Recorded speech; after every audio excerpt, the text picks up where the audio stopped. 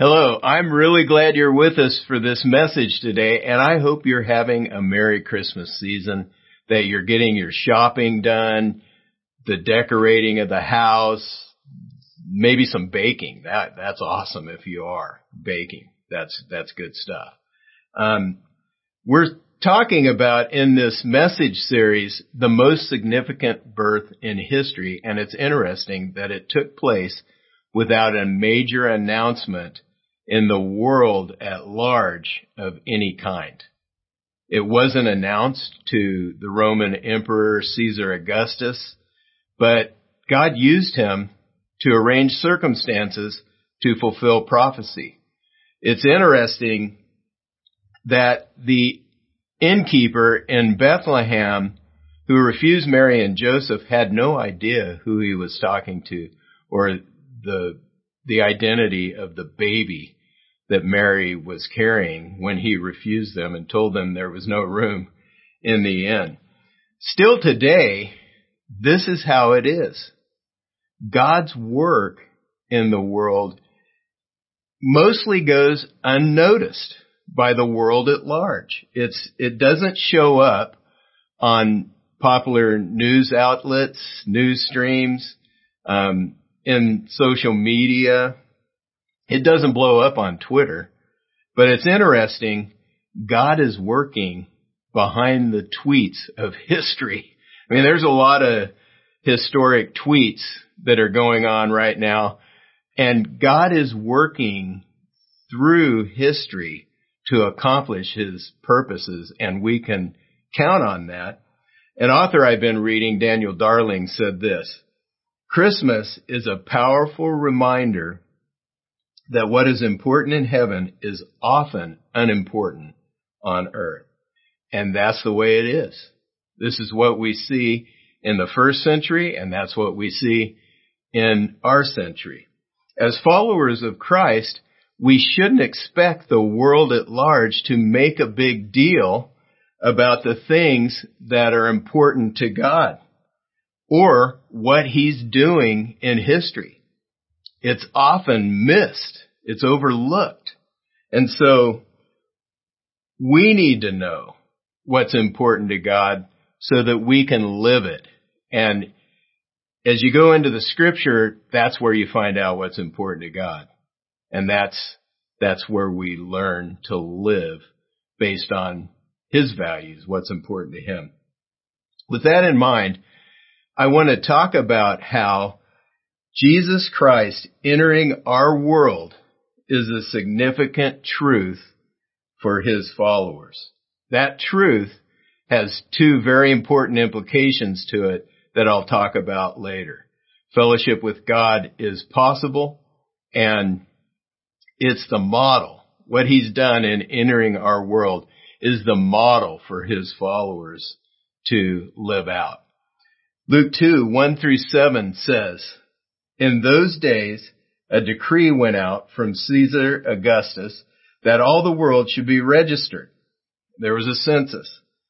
This was the first registration when Quirinius was governor of Syria, and all went to be registered, each to his own town. And Joseph also went up from Galilee, from the town of Nazareth, to Judea, to the city of David, which is called Bethlehem, because he was of the house and lineage of David. That's important. We'll talk about that later. He went to be registered with Mary, his betrothed, who was with child. And while they were there, the time came for her to give birth. And she gave birth to her firstborn son and wrapped him in swaddling cloths and laid him in a manger, because there was no place for them in the inn. In the moment, we can't always see how God is working, but we can trust him to be at work. Like right now in our country, it feels chaotic to us what's going on, but he is working to accomplish his purposes. We can trust him to be doing that. And so I want to walk through this passage that I just read and look at how God was working in history at that first Christmas and how it can give us the confidence to know that he's working right now in our lives. We're going to look at three significant things. We're going to look at significant circumstances, a significant event, the birth of Christ, and the significant meaning of his birth. So let's dig in. Significant circumstances first. The circumstances are significant because they show how God worked to arrange the time and place of Jesus' birth in order to fulfill prophecy. This is why he did it.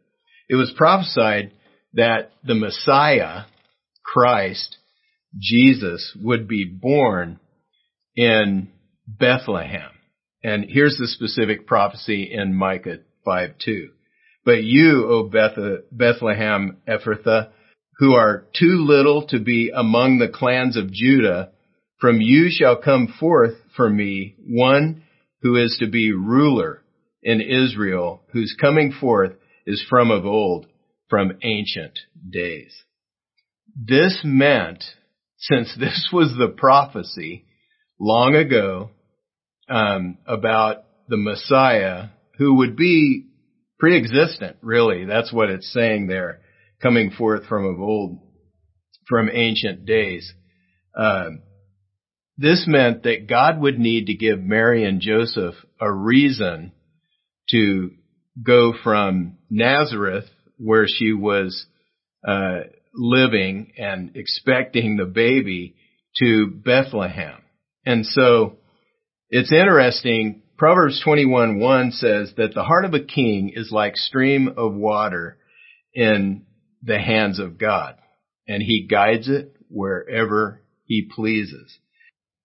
This is how God sovereignly arranged the circumstances for prophecy to be fulfilled. He did it by putting it in the heart of the Roman Emperor Caesar Augustus to do a census, to have a registration. This meant that Mary and Joseph would have to make the extremely difficult journey from Nazareth to Bethlehem while she was 9 months pregnant. That was a very difficult thing to do, and they did it. So here are the details of the significant event, the most significant birth in the history of the world. Mary and Joseph made this journey across the desert without planes, trains, or automobiles, or any of the things that make our journeys, maybe even in cars, more convenient. They just make our trips honestly bearable. Things like, wow, the invention of TVs in vans has been a lifesaver for many families, but they didn't have any of that. She rode on a donkey, and they walked from Nazareth to Bethlehem. And so to kind of give you a feel for this, I'd like to share a song with you. It's one of my favorite Christmas songs. And as it's sung, you'll see scenes from the movie The Nativity, and it gives you a feel for the journey. And that's what I'd like you to pay attention to. There's a random scene, couple of random scenes from the movie that might not make sense to you, but focus on the journey that they had to take and how taxing that must have been. Would you listen to this with me?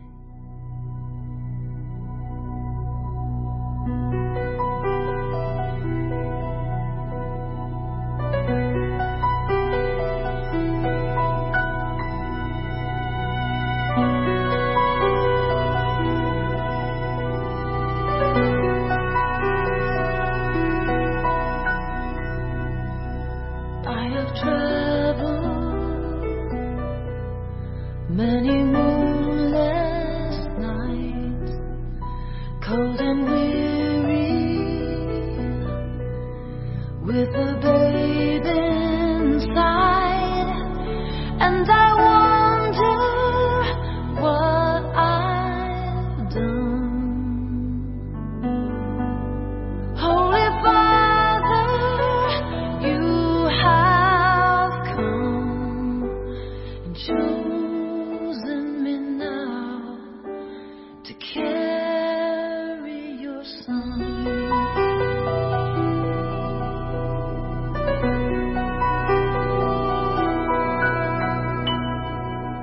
I am waiting in a silent prayer. I am frightened by the load I bear in a world as cold as stone. Must I walk this path alone? Be with me now. Be with me now. Breath of heaven, hold me together. That's one of my favorite songs. It was written and sung by Amy Grant, The Breath of Heaven, or Mary's Song. And the clip, what we just watched, shows the journey from Nazareth to Bethlehem and gives you a feel for what it would have been like to be expecting a baby and having to make that journey. Wow. They were likely exhausted at the end of that journey. And then while they were there, the time came for her to give birth.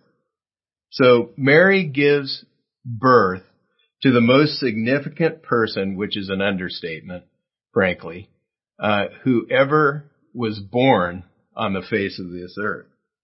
And there was no place for them in the inn. And so Jesus was laid in a manger, in an animal feeding trough.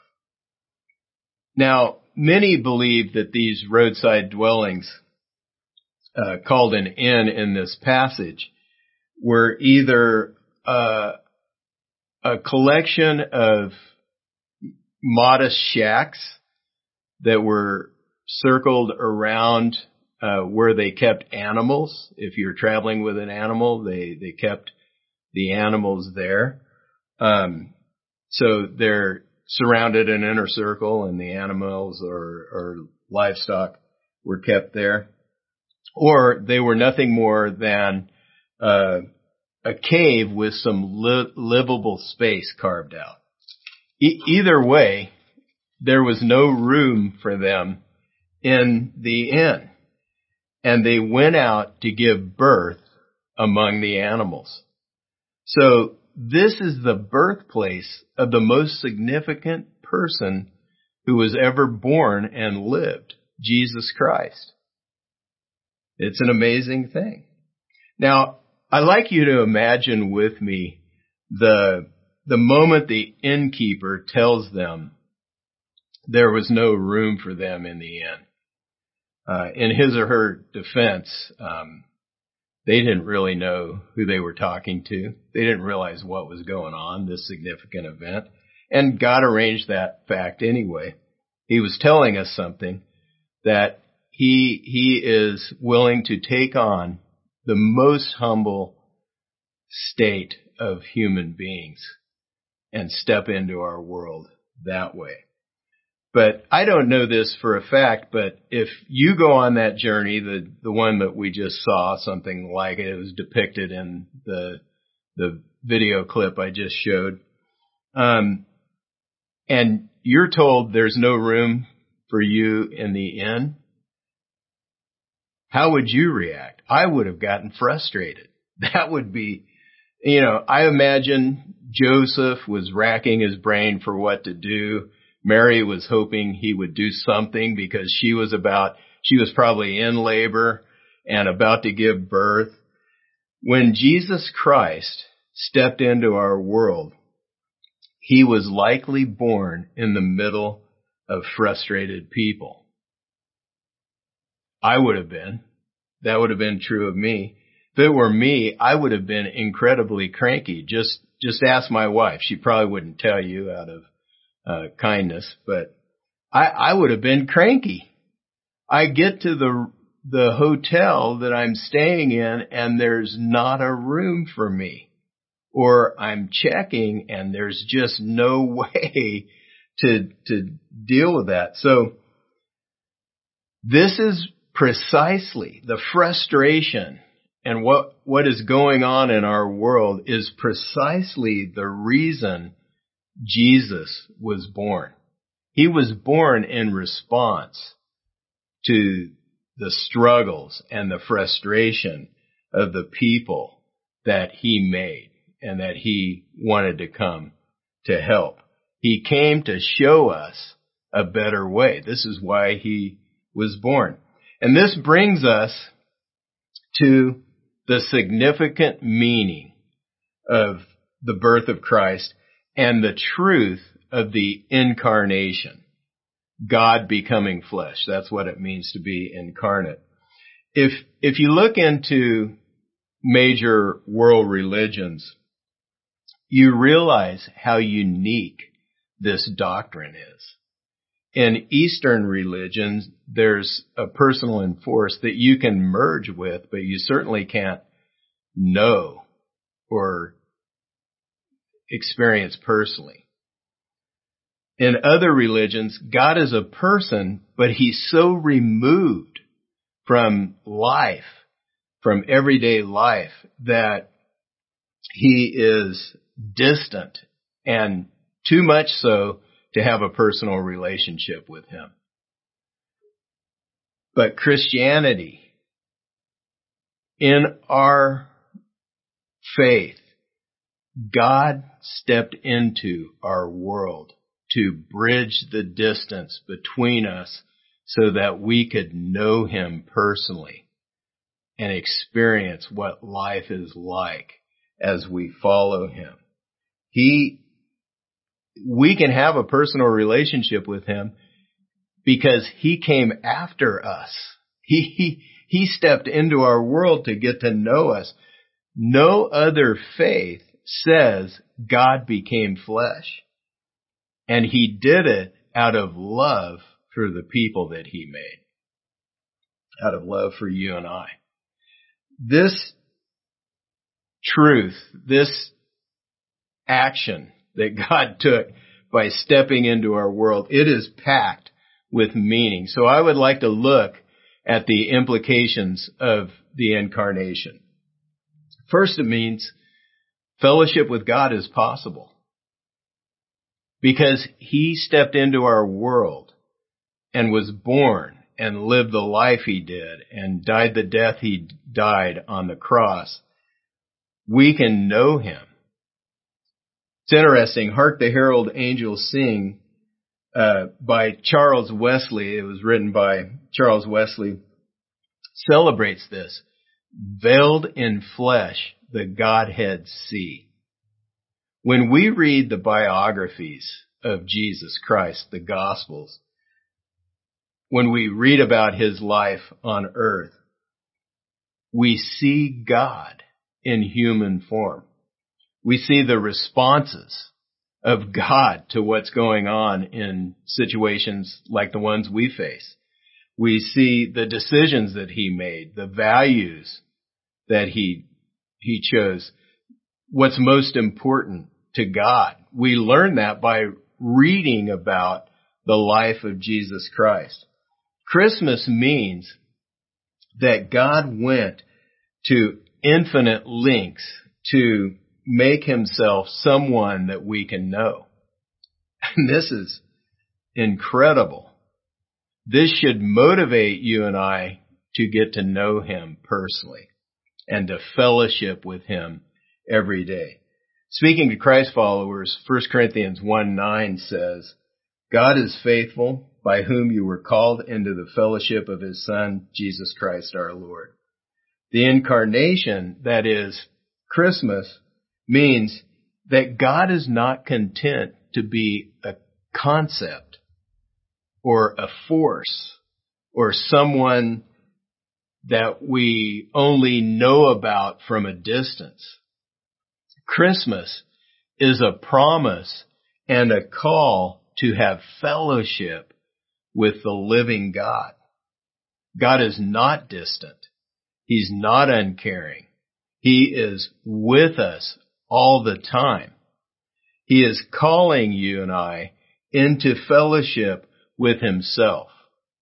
Will you respond to that invitation? We are called by God into fellowship. And the word called in this passage that we read, it was originally written in Greek.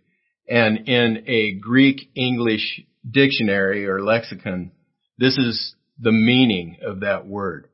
To communicate directly or indirectly to someone who is presumably at a distance in order to tell such a person to come, to call, to summon. So God has drawn close to us in the person of Jesus Christ, and he's calling us through Jesus Christ to fellowship with him. He's motioning, come near to me. I've stepped into your world so that you could get to know me. Come close, draw close. And he draws us to himself. Our native response, however, is to live life without God's help.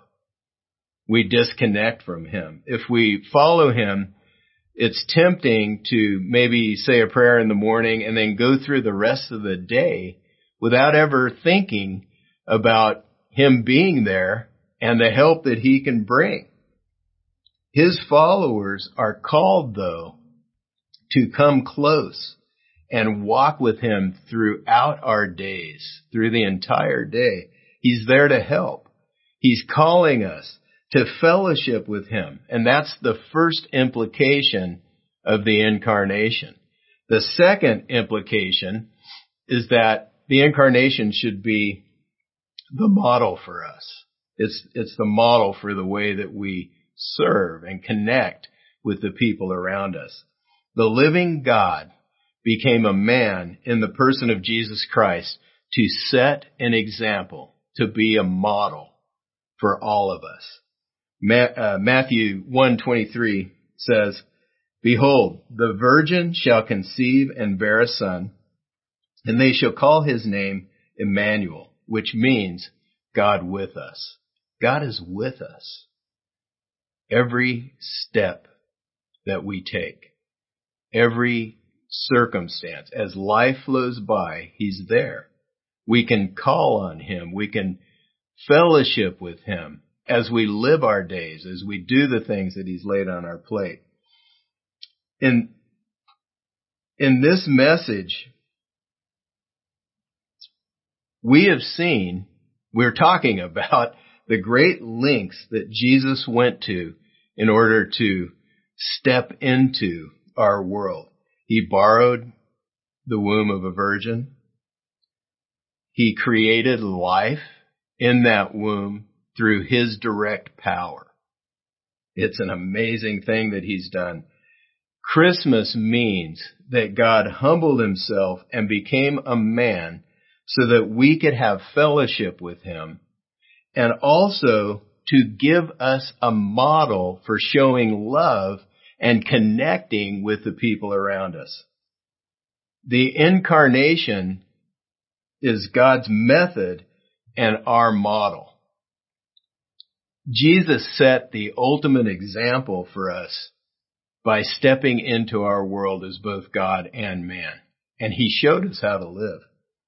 His followers should do the same in the lives of the people God's placed in around them, in their circles. We are called to engage with others, those who allow us to get involved in their lives. What this means is we get into their world and we show interest in what interests them. And we help them with their greatest needs. That's what Jesus did at Christmas. He met our deepest need to be forgiven and allowed to have fellowship with the living God. Jesus held nothing back from us in becoming a man so that we could have salvation. He held nothing back emotionally, physically, or spiritually. So we invest. If we're following him, what that means is that's the model. We invest and pour ourselves out emotionally, spiritually, physically, for the people in our circles. We get involved in their world. This includes our spouse, our kids, our extended family, our coworkers, our neighbors, anyone whom God brings along your path. You know, it's easy to sort of, out of exhaustion sometimes, to detach and live disinterested lives. Even though the room could be filled with people, we're just not interested in them because we're so focused on our own interests. That is not Jesus' way. That's not the way he wants his followers to live. The way you connect with people, you get into what they're into, especially kids. Now, you may not be really into video games or sports or music the way they are, but if you want to connect with your kids and build a bridge to them, then you step into their world. This is the model. You get into their world and you get interested in what interests them. Stepping into their world is how you love and connect with them. And it opens the door for training if it's kids. It definitely opens their heart as you connect with them that way and you build the bridge to them. It opens their heart to understand your instruction and your training for them. Now, what we see in the history of the first Christmas is that God sovereignly arranged for prophecy to be fulfilled by Caesar Augustus taking the census at the right time for Jesus to be born in Bethlehem. And what we experience, whether we realize it or not, is God sovereignly bringing people into our lives so that we can invest in them, so that we can get involved in their lives, so that we can get involved in their world the way that Jesus stepped into our world to take on human flesh. That's the incarnation and its meaning for our lives. It is a significant thing. But often there are barriers that keep us from stepping into the world of someone else. Some of these barriers are busyness. We have to push past these barriers. Busyness. We get so preoccupied with our own interests that we don't pay attention to the needs of others around us. Fear is another one. We don't take initiative sometimes to offer the opportunity to get involved in someone's life because we're afraid of rejection. So the bridge is never built because we don't make the first move toward them. Jesus, God, made the first move toward us, so we should do the same. Bitterness is another barrier. We've been hurt in the past and we haven't forgiven. And what happens when you have an open wound is it keeps you from getting close to people in your life because it's sore, it hurts. And so it might get hurt again, so you never get close. So we need to work through bitterness and resentment and let it go. God gives us the power to do that through Jesus Christ. Frustration is another barrier. People just don't seem to change. We get fed up with them, and it takes a long time for them to grow out of the bad habits that they've been in, and maybe they never do grow out of those habits. But God is the model of ultimate patience. He has shown tremendous amount of love and kindness and patience to us. And that is a model for us. And then technology is another barrier. There's distracted driving that can cost lives, but nowadays we have to get past distracted relating.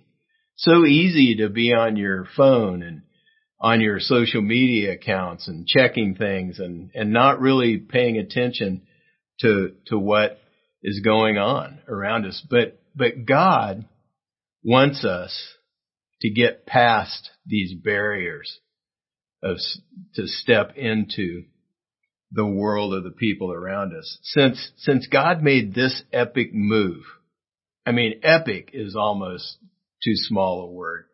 He made an epic move toward us in becoming a man. As followers of Christ, he wants us to move toward others to share his grace and kindness with them, toward our families, toward our wives and husbands and kids and extended families. He wants us to move toward them, even when they don't seem very lovable. God didn't wait for us to get lovable to move toward us, so we move toward them even when they don't seem lovable. At work, in the midst of frustration at work, God wants us to move toward and get involved in the lives of our coworkers. With neighbors, even when they're grumpy, we need to relate to them and try to move toward them and get to know them. Friends, in spite of demanding attitudes, we need to move into their world and show interest in what they're interested in. One of the amazing realities of what Jesus has done and what God has done in that first Christmas is he stepped into our actual world. And our world is far from picture perfect. He built a bridge to our hearts and lives by doing that. The miracle of the Incarnation means that we have an opportunity to change the trajectory of our lives. And God is with us. It means to help us do life differently. The living God invites you and I to fellowship with him every day. He draws close to us. Will you respond to his call to fellowship with him? Jesus has given us a model to imitate in the Incarnation. His followers step into the world of the people in their circles and make an investment in them. That's what we do. This is the way we build bridges and show God's love and grace to the people around us. I'd like to, as I always do, mention a couple of next steps that we could take to apply what we have seen in this first Christmas in the passage that we've looked at today. Here's a couple of next steps that I'd like to encourage you to take. My next step today is to grow in fellowship with God daily. God is calling you. He's motioning for you to come near to him every day and maybe meet him in the morning or in the evening. Get into his word, pray, talk to him, let him speak to you through the scriptures, and then take him throughout your day and invite him into what you're dealing with. He wants to be invited. He wants you to receive his help because he is right there with you. And then another step is to follow the Lord's model and make an investment in those around me. Maybe someone's come to mind that you've grown distant from, and you need to make the move to get involved in their world and in what interests them. Let's pray for the strength to take these steps and bring honor to God as we do so. Would you pray with me? Father, we thank you so much for what you've done in the first Christmas, the way you stepped into our world, God, to draw close to us so that we could know you. You're not just a concept. You're not distant, but you are right here with us.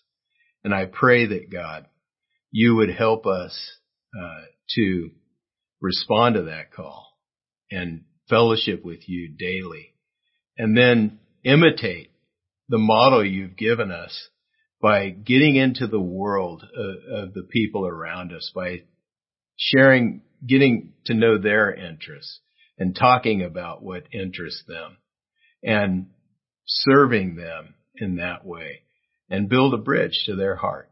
God, we ask for the help to do this. We ask for the strength that you promised to give as we set out to do your will.